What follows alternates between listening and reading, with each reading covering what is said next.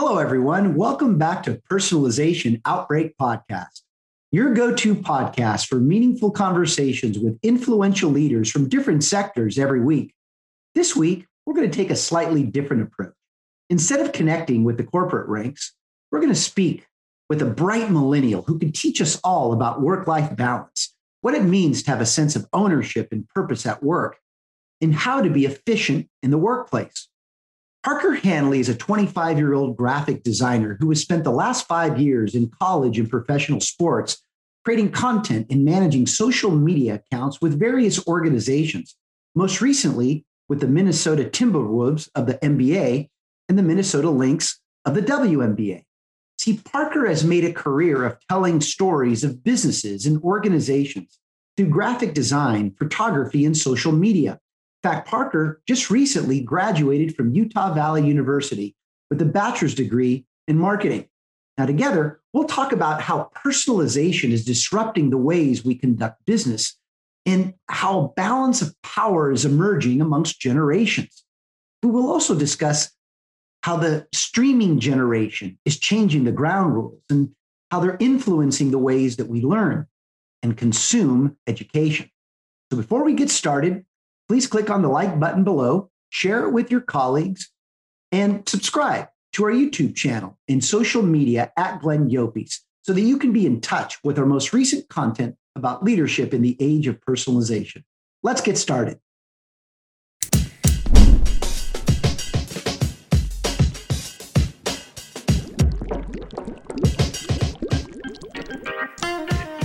You are listening to Personalization Outbreak, a podcast about the collapse of traditional corporate standards in today's more personalized world. I'm Glenn Yopes. I'm a leadership strategist, author, contributor to Forbes, and founder of the Leadership in the Age of Personalization movement. On this show, I'm interviewing executives across multiple sectors to find out how the balance between standardization and personalization can exist. Welcome to the show, Parker. Thanks for joining us today. Thanks for having me, Glenn. I'm super excited to be here. Just excited to chat and talk. Love it. We'll do that, and we'll have some fun doing it. So, Parker, you well know, because you are an avid listener to Personalization Outbreak Podcast, you know that we talk to our guests about this tension that exists between the forces of standardization and personalization in both business and society, because these two areas are inevitably linked. The question is, how do we find the right balance between these two forces? So in your opinion, why does the tension exist, and how can these forces actually coexist? Yeah, I mean, to me, when I think of standardization and personalization, I think on paper, just about anyone would say, oh yeah, I prefer personalization over standardization. But in practice, personalization causes disruption. And if you have standardized, so say you're a leader and you're like, yeah, I want personalization. I want all my employees or all of the people around me just to be themselves, to bring their personal opinions, their different ideas to the table. That causes disruption. And a lot of the time when you've been doing the same thing for so long, disruption can be bad, right? And I think things are changing so fast and so quickly nowadays, especially in technology and in business, that we're breaking away from standardization in just about everything. You no longer see, or I guess you still see, but you see less of the robotic cookie cutter. I just come in, I do the same job every day as everyone else, and I leave. So many people want to bring their own personal ideas, their personal opinions, and themselves into work, into organizations. And that causes disruption, that causes change. And if you aren't ready for that change, it can blindside you, and it can be kind of scary, and you can be taken off guard. So again, I do think most people will tell you that they want personalization, but in reality, I think that they want some standardization. And that does cause tension, because that causes you to butt heads with whether it's a manager, a leader. They'll tell you one thing, but in reality, they want something else. And to me, I think that's where a lot of tension is caused. So why do you think that leaders that may come from my generation aren't maybe as in tuned as they should be to the things that you're sharing with me right now? I mean, why do you think that maybe there's a trust gap that's forming because as new generations like yours enter the workplace, leaders that have been there a while feel a little bit uncomfortable with your generation? I just think the world is so different than it was. I mean, even 5 years ago, but you get into 25, 30 years ago, the world, the way we do business, things are so different now. And people my age and even a little older than me, they've grown up in this new world of technology, of almost instant gratification at times, that when they kind of get into an organization and there's people who have been around for 30 plus years, things have always been done the same way. And a lot of the time they don't want to change. And I think people my age, they see things so differently, and they can get in, they can see, well, why don't we change how this has always been done? Because it can be done more efficiently. It can be done better. And sometimes that's not what you want to hear if you're a leader, right? You don't want to hear that the way you've done things for 30 years is now wrong. You want to be told, you know what, you're right. I want to learn from you. And in reality, so many leaders can learn from young, new people who understand the world in so many different ways, just because of the way we've grown up and the things we've grown up with. So do you think that there's a balance of power shift here? I mean, shouldn't leaders my age be looking to get mentored from people like you? I mean, I almost feel like there's a role reversal that's taking place, or at least that should be taking place. I think so. I don't want to say it's a full role reversal. I think that there's a balance that needs to be found, right? Because I can come into an organization and I can learn so much from someone who's been there for, as long as I've been alive, right? But if they aren't willing to learn from me, someone who's, say, for instance, grown up on social media for most of my life, who understands kind of the ins and outs of technology, of computers, of the way that using those things can change the way that not only we do business, but we live. If they aren't willing to hear where I'm coming from there, it's going to be hard for me to listen to where they're coming from. So I don't want it to be, I come into an organization and my boss is like, oh, teach me everything, right? Because I want to be there to learn, but I also want to be there to give advice, to give feedback, and give my own different perspective on life. So I think less of a role reversal, more of a balance is where I would like to see things land in the near future. That's excellent, Parker. As I listen to you, it makes me think of my own experiences with your generation. And what I've learned is that you guys are really good at trying to understand the foundational things that are important to an organization. And once you understand that, you go on your own. In other words, you want to respect what currently exists, but once you've learned the foundational things that matter most to the organization or to the department, it seems to me that this is when you gain the confidence to really assert more ownership in the work. So I hear what you're saying, and I agree with you that balance is important. But how should leaders be more prepared to know that once you guys become educated, you're going to form your own opinions and perspectives? Yeah, I think to me, it's a willingness. So it's not just as much being prepared to say, okay, this kid's going to come in and he's going to teach me everything he knows. It's a willingness to hear out younger people with these different ideas and different mindsets. When you hire someone, like me or someone my age, who's lived and experienced an entirely different world, if you have that willingness to kind of have them come in and be open to the change that they can bring. I think to me, that's a lot of the issue I've seen is that a lot of people, they aren't open to the way the world is changing, to the way business is changing. And if you aren't willing to kind of see this young kid who might have some crazy ideas in your mind, right? If I come in and I start telling you about YouTube and all these different spaces that you don't understand, it can seem a little bit crazy. But if you can just take your time to kind of step back and say, okay, this guy views the world differently than me.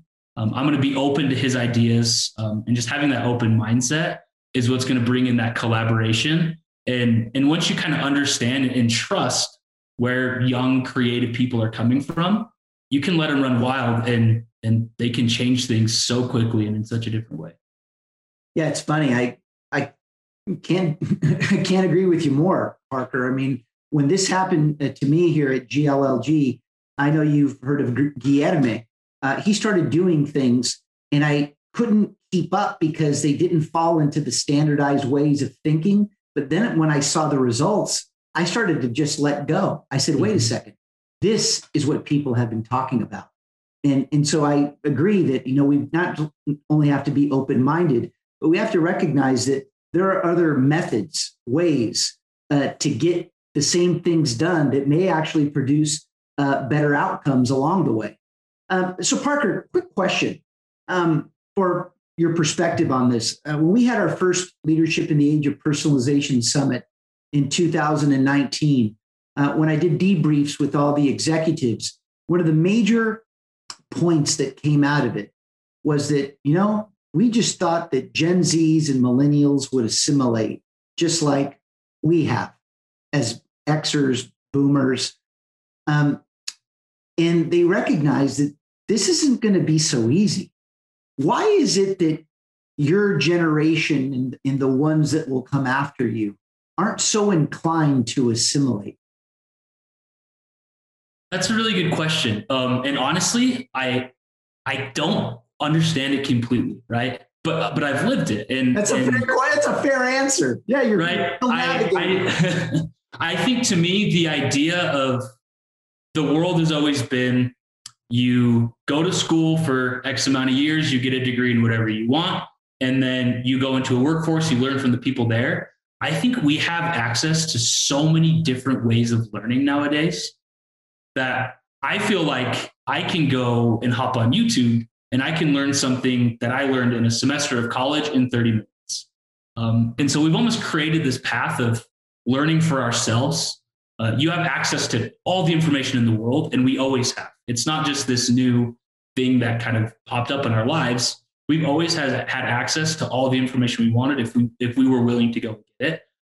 And so I think we've almost created this new way of learning and this new way of kind of bringing efficiency into our lives. We're not all great at it. So I think when you step into an organization that almost wants you to assimilate, wants you to say, okay, well, this is how we've always done things. It's so easy to say, well, in the past, I've done my research and I've studied this on my own, right? And I've learned, hey, there's more efficient ways to do this. And I think along with not only having access to learning new things, we also have access of just giving our opinion, right? Whether it's on Twitter or on Facebook or on Instagram, everyone has a voice. And we've kind of become accustomed just sharing our voice all the time, sometimes almost a little too much. But I think we definitely have embraced and accepted, hey, I myself can bring so much to the table, even though I'm young, because I have access to so many things. I've learned so much.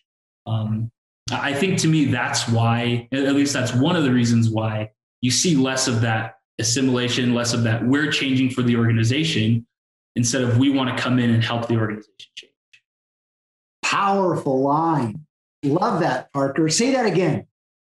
I don't even remember what I said. You know what? That's okay. It's okay. We've got it captured, but the whole point is it's about how you come in for the betterment of change, so that the organization can grow in a more organic way than being constrained about how you follow the change. So I get it. So you mentioned change and things are so different now.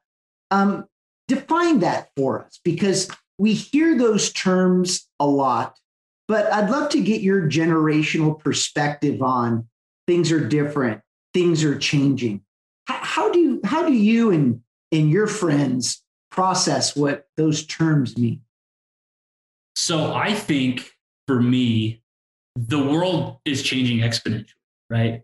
The world changes more in a span of 6 months than it did over a 5-year period a decade ago. And I think me and my friends and my peers, we've just become accustomed to things changing so quickly and wanting to be ahead of the change, whether that's trends in business or on social media, whether that's trends on learning, trends on on any form of life or any aspect of life, we realize that things change so quickly because the world is so close now with technology.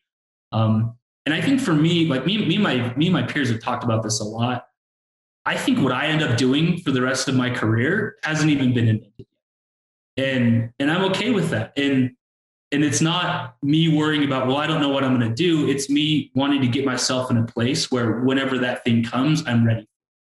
And I think when you get into that mindset of accepting change and trying to be ahead of the change and be a part of the change, rather than trying to take the change head on as it hits you or even a little too late, I think that's the main mentality I've seen in kind of my peers and people my age, that they're not only ready for the change, but they accept it and they want to be a part of things changing, and be the reason that they change for the better.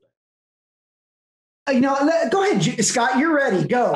Well, I just want to chip in on this observation, Parker, about the exponential change, right? And I think this is a very critical point in understanding everything that's going on in our world right now, especially that stuff that we don't really yet understand.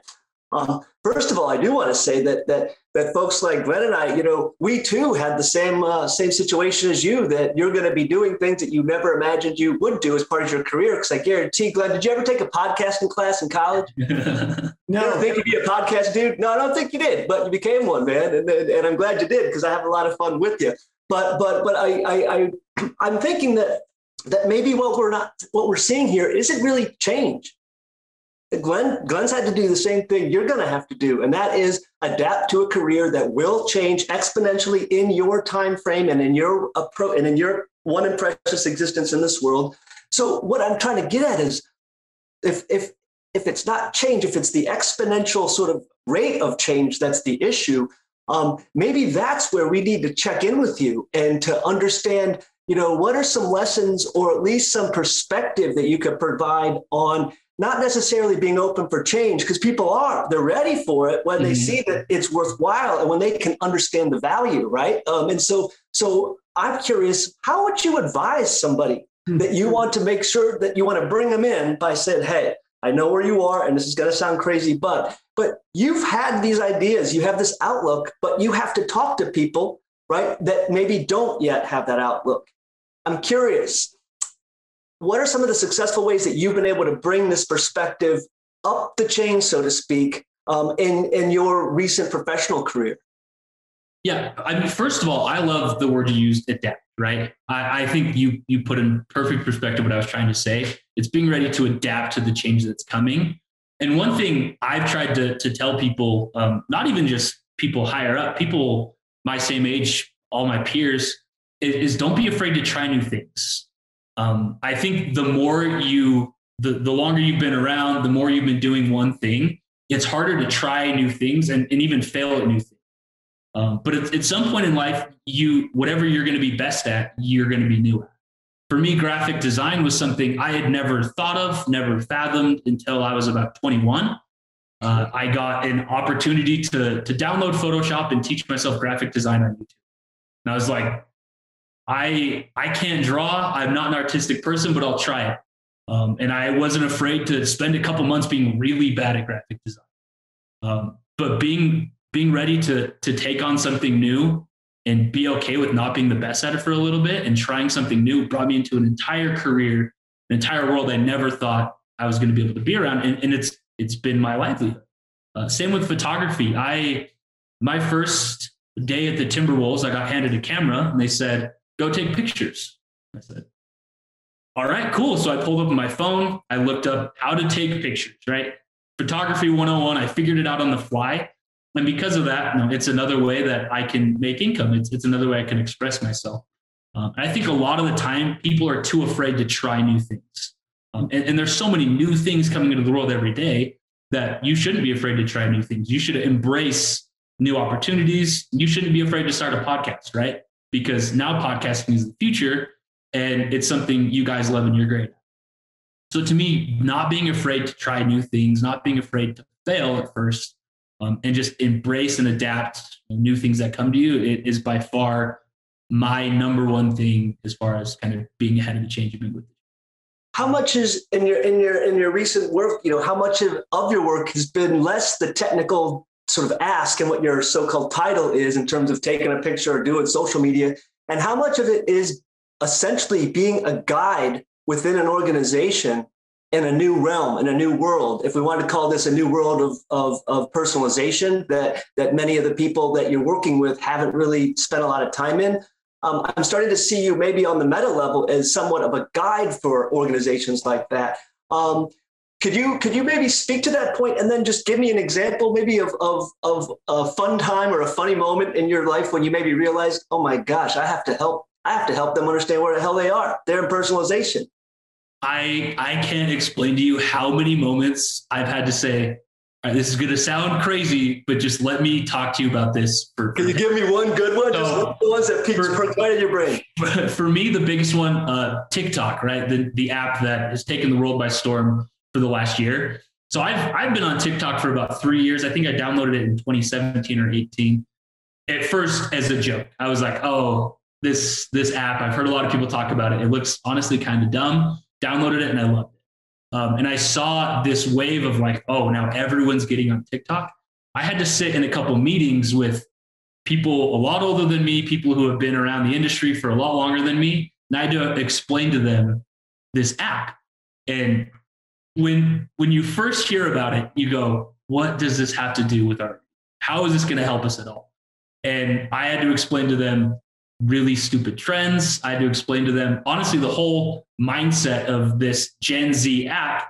And at first I sounded like the local crazy guy that no one wanted to listen to. But the more we got into it, the more they could see the value of the brand awareness of bringing in Gen Z, bringing in a whole different audience that isn't on other platforms. That's not on Facebook. What bridge did you build to bring them there? What did you do? Because I heard where you started and where they started, and I heard where you and they ended, but I just have no idea what happened in the middle to connect those two. Honestly, the biggest thing for me is having them get in it, right? Pulling up my phone and just showing them, all right, so this is how it works. This is what's popular. And not only saying like, this is what people like, but explaining like, this is why you should like it, right? This is why the whole world at some point is going to take this app and say, you know what, there's something for me on here. And that really is true. On just about any platform, there's something for everyone. It may not be the most popular thing you see right away, but you can find your own community, your own thing on just about any platform. And so having these people get into the app that they don't know anything about, spending an hour scrolling through, everyone will find something they like. Everything will find something they'll enjoy. And then it starts to click a little bit. Okay, I can see the value that this brings.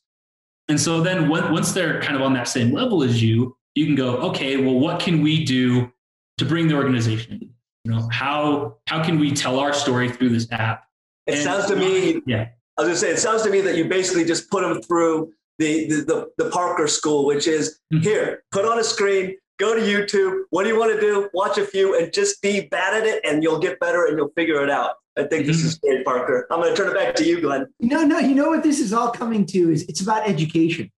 Is it we all need to accept that in this world of constant change, we are all teachers and students, and we need to have the patience to recognize that, you know, folks like Parker are going to have to listen and learn from those in upper echelons of the hierarchy, while the upper echelons of that hierarchy are also going to have to equally stop, listen, and learn from the Parkers of the world. Which takes me to a follow-up question about Gen Z. You call Gen Z the streaming generation. Why is that, Parker? And how have they influenced other generations? So I have a lot of opinions on this. And this is honestly one of my favorite topics to talk about. So I graduated college. I have a college degree, but I also had 4 years of legitimate industry experience by the time I graduated. And I tell people all the time, I graduated from YouTube University. And everyone gets a little chuckle out of it. And I go like, no, I'm serious. Everything I do in my career on a daily basis, I learned on the internet. And I think the two best platforms for it are YouTube and Twitch. You and I talked about Twitch a little bit. Twitch to most people is known as gaming. You sit on there, you get on there, you watch someone play video. I found this little subsection of Twitch where every Monday I'll follow some guy who gets on and he talks about marketing and his experience in the industry. He talks about things that he's learned for about 2 hours. 5,000 people get on and they basically get a free discourse into this industry professional in what he's learned. And to me, paying a ton of money to go to a college where honestly, at some point, the education you're gaining is now readily available just about anywhere. I think that's what's going to be changing the most here in the future is the way we learn, the way that we consume education. And I think the pandemic accelerated that exponentially because most people realized, and I finished my last 2 years of college online, is that I don't have to drive in and park and walk to my class to learn something that I can learn online. And I don't have to live in the same vicinity as this instructor that I click with, that I love how he teaches, that he helps me learn. I can get online and I can find an instructor and they can teach me and I can learn from them anywhere in the world. And I think things like Masterclass, I don't know if you've ever heard of Masterclass. Yeah. All these online subscription-based education programs are really some of the best ways to learn nowadays. And I think that that's not going to change. I think that there's still going to be merit to in-person learning in just about everything. But I think that the way that we consume not only education, but content in general has changed forever with streaming. I don't know a single person my age who owns cable, right? Everyone has a subscription to Netflix. And then like for me, I have a TNT subscription so I can watch basketball. And I stream just about everything.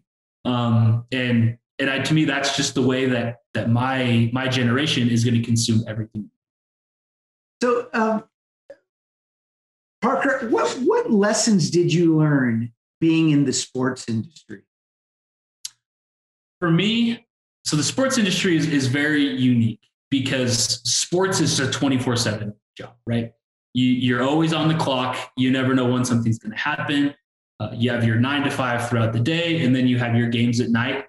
And if you really love sports, that's awesome. And I'm a diehard sports fan. I have been my whole life. But I got to a point where I realized I'm neglecting a lot of the more important things in my life for this job. And that's kind of selfish. It's a really good career and I've learned so much from it. But at some point I had to go, okay, my life outside of work is more important than my life at work. And I think that's something a lot of people my age are starting to realize. And again, the pandemic accelerated that exponentially. I think we were about probably like 5 or 6 years away from being like, okay, let's reevaluate the work-life balance, right? Do you really have to be at work all the time, on the clock all the time? Can you work from home every once in a while to spend some more time with your family, right? I think the pandemic really showed us like, hey, life is really important. Work is really important, but life is really important. And we saw that a lot of companies view people as just a number, right? As how much money they pay them every month. And the second that they got an opportunity to drop some people, they did. And so I think people started to realize, okay, this company doesn't view me as much as a person. So why should I sacrifice my personal life? Right. And we kind of had a chance to step back a little bit, spend some more time with friends and family, be at home a lot more. And now that we're kind of rushing back into the office and back into life, I think people are realizing like, okay, well, this life balance that I had for a little bit, that's a lot more important than I realized. And not everyone, right, had that realization, but a lot of the people I talk with had that realization over the pandemic. And I think for me, that's the thing that I learned the most is I said, okay, my relationship with my friends and my family was lacking because I was working. And I was putting too much time into my job where I can find a better balance and be more efficient at work and be able to come home and spend more time with my friends and family. And in all reality, just be happy.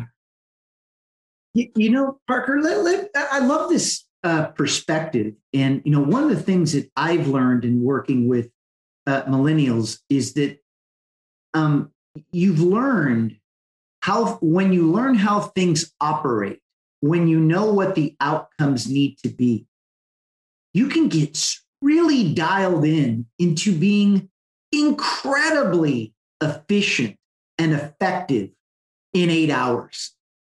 And, I come from the generation that, you have to put in 10, 12 hours and be 24 hours glued to your phone. And boy, have I learned the hard way that that's an unhealthy way to live. And I'm adjusting, I'm getting better at it. I'm still working at it. But the whole thing is when you know what methods and approaches that you need to take to what you have to solve for, you can be extraordinarily efficient. So what do you tell an organization or a leader that says, Parker, I want you to do it this way, but you already know that this is going to be the 12-hour way versus perhaps your way that will be 8 hours and you'll get more out of those 8 hours than even the 12-hour approach. How do you explain that? Because, and I want to give you some time to think about this, because, we often talk about in the age of personalization, the importance of finding the right balance between results, predetermined metrics for success, and methods. That ability to allow the individual to experiment based upon how they see the opportunity and or the outcome. So how do you explain this to someone that is indelibly steeped in standardization and believe that the 12-hour method is the best, or the 12-hour approach is the best approach? So I think personally, my job is very deliverable based. I get a project, I get a brief, I create something, and I submit it. And I know that that's different from a lot of other jobs, but there's a lot of there's a big tangible aspect to my job where it's not just a number, it's an actual physical, like, hey, I created this. And something I've learned is if you give me, all right, you have to sit down at this desk and be here from 9 to 5, and you have to complete this many things throughout the day. In my mind, I go, okay, I can do one here, one at this time, one at this time. And then that gets me to 5 and I'll complete everything I need. But if you sit me down and say, okay, you have as much time as you want today to complete these 5 projects, I'm going to get those done in 4 hours.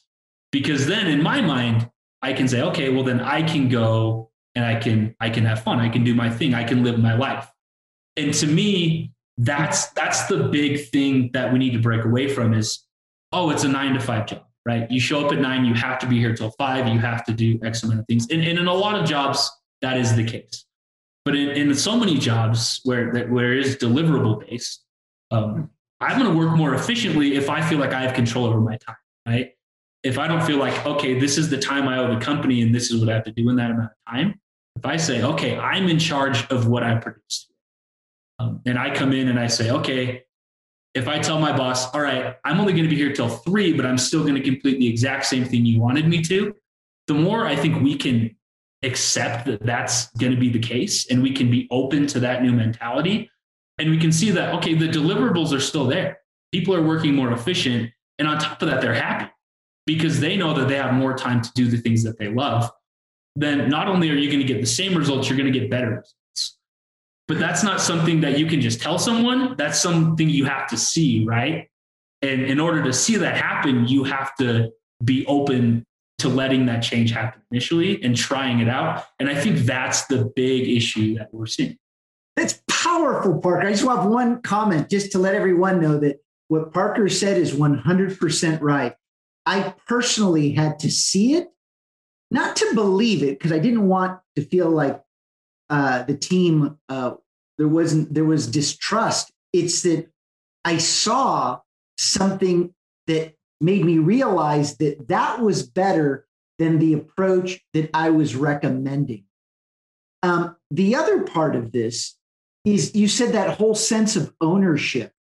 I will, I'm going to mention 2 of my very valuable team members, Guilherme and Paulo, because they certainly trained me to think like you think, Parker. And one of the big things was, hey, Glenn, don't micromanage us. And I never really thought I was micromanaging. I thought I would just every so often I'd say, hey, you know how things are going. And he said, you know what, when that happens, even though I knew it wasn't your intent, is it creates this sense of anxiety just let me be. I'll get it done. Mm-hmm. And so now when I write follow-ups to them, I'll say, hey, no rush, but I would appreciate you letting me know what's going on with that just for planning purposes. Because I realized I was bringing upon unnecessary anxiety and stress because they felt that they were, that I was micromanaging meant it created this unnecessary pressure to deliver something. They just wanted to be let go, left alone. So I just wanted to share that, Parker, because what you said, I don't know if everyone can understand that without a supporting story. So I'm just trying to look at the other side of standardization so that people can see the juxtaposition. Did you want to add anything else before? Yeah, I think I look at, I'm young, right? I haven't had a very long career, but I can look at spots within my career and say, okay, what have I created or what have I done that I'm the most proud of? And in every instance, it's something that I felt like I was making for me as well as for whoever I was creating it for, right? And when you create and you work from a space of ownership, from something that I truly feel attached to what I'm doing, or I truly believe in and am bought in on what I'm doing, and that doesn't just have to be with content and design, that's across the board. If you feel like you're doing something because someone is making you and forcing you, your production is going to be lower. But for me, if I'm making something that I say, okay, I am really excited about this, I see the vision of it, and this is something I really want to do, those are the things I'm most proud of. And that's the best product I've been able to create. And so getting rid of that micromanagement aspect of leadership and getting into a trust-based, respect-based style of leadership, to me is the most important thing. Because if I feel like you respect me and I respect you, then any little scuffle or any little issue we might have is going to get trumped out at some point, because we both respect each other, we trust each other, and we know that in the end, even if it's not something I fully had envisioned at the start, the final product is going to be its best. That's awesome, Parker. Scott, fire away.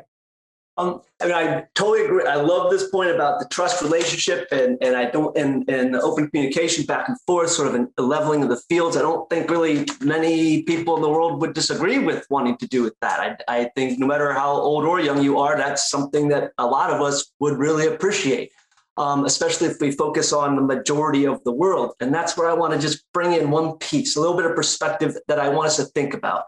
Because I'm be honest, I'm a little nervous that we're missing a really big point here. And we're missing it because of the brilliance and the brightness of this thing called inclusivity, right? And of personalization. And Glenn I'm going to go back to pronouns again, because we keep using the word we, which is my favorite pronoun because it is rather inclusive, the most inclusive. Problem is, we've been celebrating some pretty cool things that we have been able to deal with, especially in the past year or so, like you, Parker, adapting to school in such a cool way that you've become basically an autodidact. You could just get to the computer and figure out something and move on, right? You also talked about this cool idea where you're more inspired if you just give me the tasks and don't give me the timeline, and I'll get it done faster, and then I can just go home and have fun. I agree, and that's what I want. But you know what? We are not capital W, we. There's this phrase in the world, I'm going to give a parallel. There's a phrase in the world we call the third world, right? So when people like all of us, a lot of us on the podcast talk together about stuff, we always talk about we and us and corporate this and us and our society and us and our cities and towns and our families. And we kind of assume that that's just the normative, that's the kind of the majority. That's how the world flows, but it's wrong. We call it the third world, but we should call it the majority world. The majority of the people in the world today will never, ever have the chance to even think about telling the boss, if I finish early, can I go home, right? Let alone won't even have a boss because they're subsistence farmers or somewhere else. So I'm not sort of bringing this whole thing down, but I want us to think a little bit wider with our we and with our personalization, because right now we are doing exactly what those so-called higher ups of ours that put us down and kept us back have done all along. Let's think about this less as a corporate issue and more of a human citizenship issue, and think about how we are literally those terrible micromanagers and those blind managers that we espouse or that we disespouse and that we hope to transcend? I don't know. That wasn't a question, but I do have some. I'll come back with some faith, right? Some hope, and that is your general orientation, Parker, reminds me to be calm and cool about this, even though I think this is a big, dangerous problem. The reason why I think your ethos is spot on is because you demonstrate that essentially the people that grew up in the streaming generation, they're not falling for there is a land of standardization and there is a land of personalization. You don't fall for that dyad. And I want to make sure that we continue to focus on that part of the ethos. And I want your help in helping other people to see it across all age spans, because when we get rid of that dyad approach, there's them and there's us's, and there's only two versions of it, right? There's a boss and there's an employee. That already constrains the way we can think about new things. And so right now we are constraining ourselves by thinking that essentially there's an us and it's managers and it's an us and them, no matter where you are, and there's managers and employees. But actually there's a bigger us that really is truly a truer picture of what the human race is right now. And that is there is an us and them. And the us is the majority population that lives on far fewer dollars than you're going to probably see this month and maybe a few years, right? So I'm just going to put that out there. Where do we go with this? How do we focus on the ethos, and how do we avoid the blinding light of personalization's promise of everybody's going to be equal and included? I think, and to me, what you just went off on is accountability, right? And not saying, oh, I've been, right? You said us and them, right? I don't want to be one that's like, oh, I'm fighting it back against whoever's up there, right? And then if I get up there, if I don't have accountability, if I don't look at myself and say, okay, what can I change? How can I be better? How can I help others? How can I bring this mentality that I put into my career? How can I broaden that out into the world? How can I use that to help others? If I don't keep that mentality all the way through, then the problem's never going to get solved, right? Then I'm going to be the problem. So if you have accountability and you understand, okay, this is where I have my privileges. This is where I've been, blessed in ways that other people haven't. If you don't have that accountability from the get-go and all the way through, then you're just going to be part of the problem. You're not going to be the solution. And so I totally agree. I love that you brought that up. And I think that that's something that everyone needs to work on, and something that, if that's not going to change, then things aren't going to change. So guys, I'd like to wrap this up with just a couple more, one question and then one perspective that was actually shared with me earlier this morning. So Parker, do you think that this topic around diversity, equity, and inclusion is bringing us together or pushing us further apart? I think it's doing a little bit of both. And I think this is a really hard thing to think about, I think, at times, and it's something that's hard to talk about. And I think it's because it makes people uncomfortable, right? And I think when it is uncomfortable, a lot of people want to try and make it something that divides. When it shouldn't be. It should be something that unites us. And having uncomfortable conversations and bringing diversity in should be something we all embrace, should be something we all want to do, and it's something that should unite us. But again, if you don't have that kind of accountability, that readiness to change, it's going to cause people to divide. It's going to cause issues. And if you're stuck in your ways and you don't have that accountability, it definitely can cause tension. It can cause people to divide. And in an ideal world, it's something that unites us all. And I think people my age, they understand that a lot. They understand that we want to unite, and that there has to be buy-in across the board in order to do that. And I think that's the big hard part, is that there are people who want it to divide, and it does cause a lot of contention. So I'm going to finish it with this. In fact, Scott, I'd like for you to be the one to react to this. Here we go, and then we'll close. So this comes from my friend Nuno in the Netherlands. I believe it was his uncle that said this, because it kind of ties back to what we're talking about. And he said, it's better to be wrong than right at the wrong time. It's better to be wrong than right at the wrong time.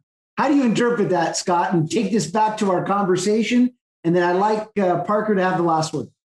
Better to be wrong than to be wrong or the right at the wrong time. Bottom line, vulnerability is power, because vulnerability, as expressed and as shared and as surface level, is ultimately what builds trust and long-term networks of dependability and accountability that's inherent in the relations. That's what I would say. What do you think, Parker? Bring us home, dude. I agree. I think people try too hard to be right. People hate to be wrong. And a lot of the time, I like being able to say, you know what, I don't know, right? I don't understand. And that's where, when you kind of humble yourself there and you take accountability of saying, like, you know what, I am wrong here, teach me. That's when you see real change. Not only like in yourself, but in your relationships, in business, in the world around you. When you can say, you know, I'm wrong, I don't fully understand this. I'm going to take accountability for that. And I want you to teach me. I want to learn. I want you to help me be better. I think that to me is the biggest thing. And obviously it's something I'm learning and trying really hard to be good at. And I'm not the best at it. And everyone can be better at it. But if we have that mentality, I think we can start to become better and start to change. Parker, man, I got to say one thing, dude, because for real, that's spot on, man. Follow that, right? Because what you just said is actually, if we were to take this and all the other things that you talked about in terms of how you were able to do your own education and things like that, what you just said, I think is a breakthrough, at least for me, in putting it all together. Because even though you're saying that you could go on to YouTube and learn the skills you need to do your job, you still want to be able to be present in a way that other people can teach you. And whether that's on YouTube or whether that's face-to-face, I think that's the relationship that you're teaching me that we need to work on, is how can we teach each other, but mainly how can we ask others to teach us, and how can we see others as teachers? If we see others as teachers, no matter who they are, from baby to elder, I think we're in a good spot, and you helped me get there, man. I appreciate it. Gentlemen, it's been great. Parker, you were outstanding. We can continue talking, my friend, but look, so proud of you, the person that you've become. And I'm going to just let all of our viewers know that I've known Parker Hanley since he was born. So this is an individual that comes from good roots and is really going to do some special things in his life. He already is doing it. Parker, thanks so much for sharing all your perspective, and I could even say your wisdom, because like I said earlier, and as Scott basically said too, we're all teachers and students, and we need to be open-minded to both roles that we play. So thank you so much, Parker. As always, thank you, Scott. And as we always close the show, when you lead in the age of personalization, you will see things that others don't. Do what others won't, and keep pushing when prudence says quit. Thanks a lot, guys. Thank you, guys. Thank you. Thanks for listening to Personalization Outbreak. Make sure to subscribe so you never miss a show. If you enjoyed the content, visit ageofpersonalization.com to check out our free streaming video series and learn how to get involved in the movement. I'm Glenn Yopes. I wish you a good day, and remember, without strategy, change is merely substitution, not evolution.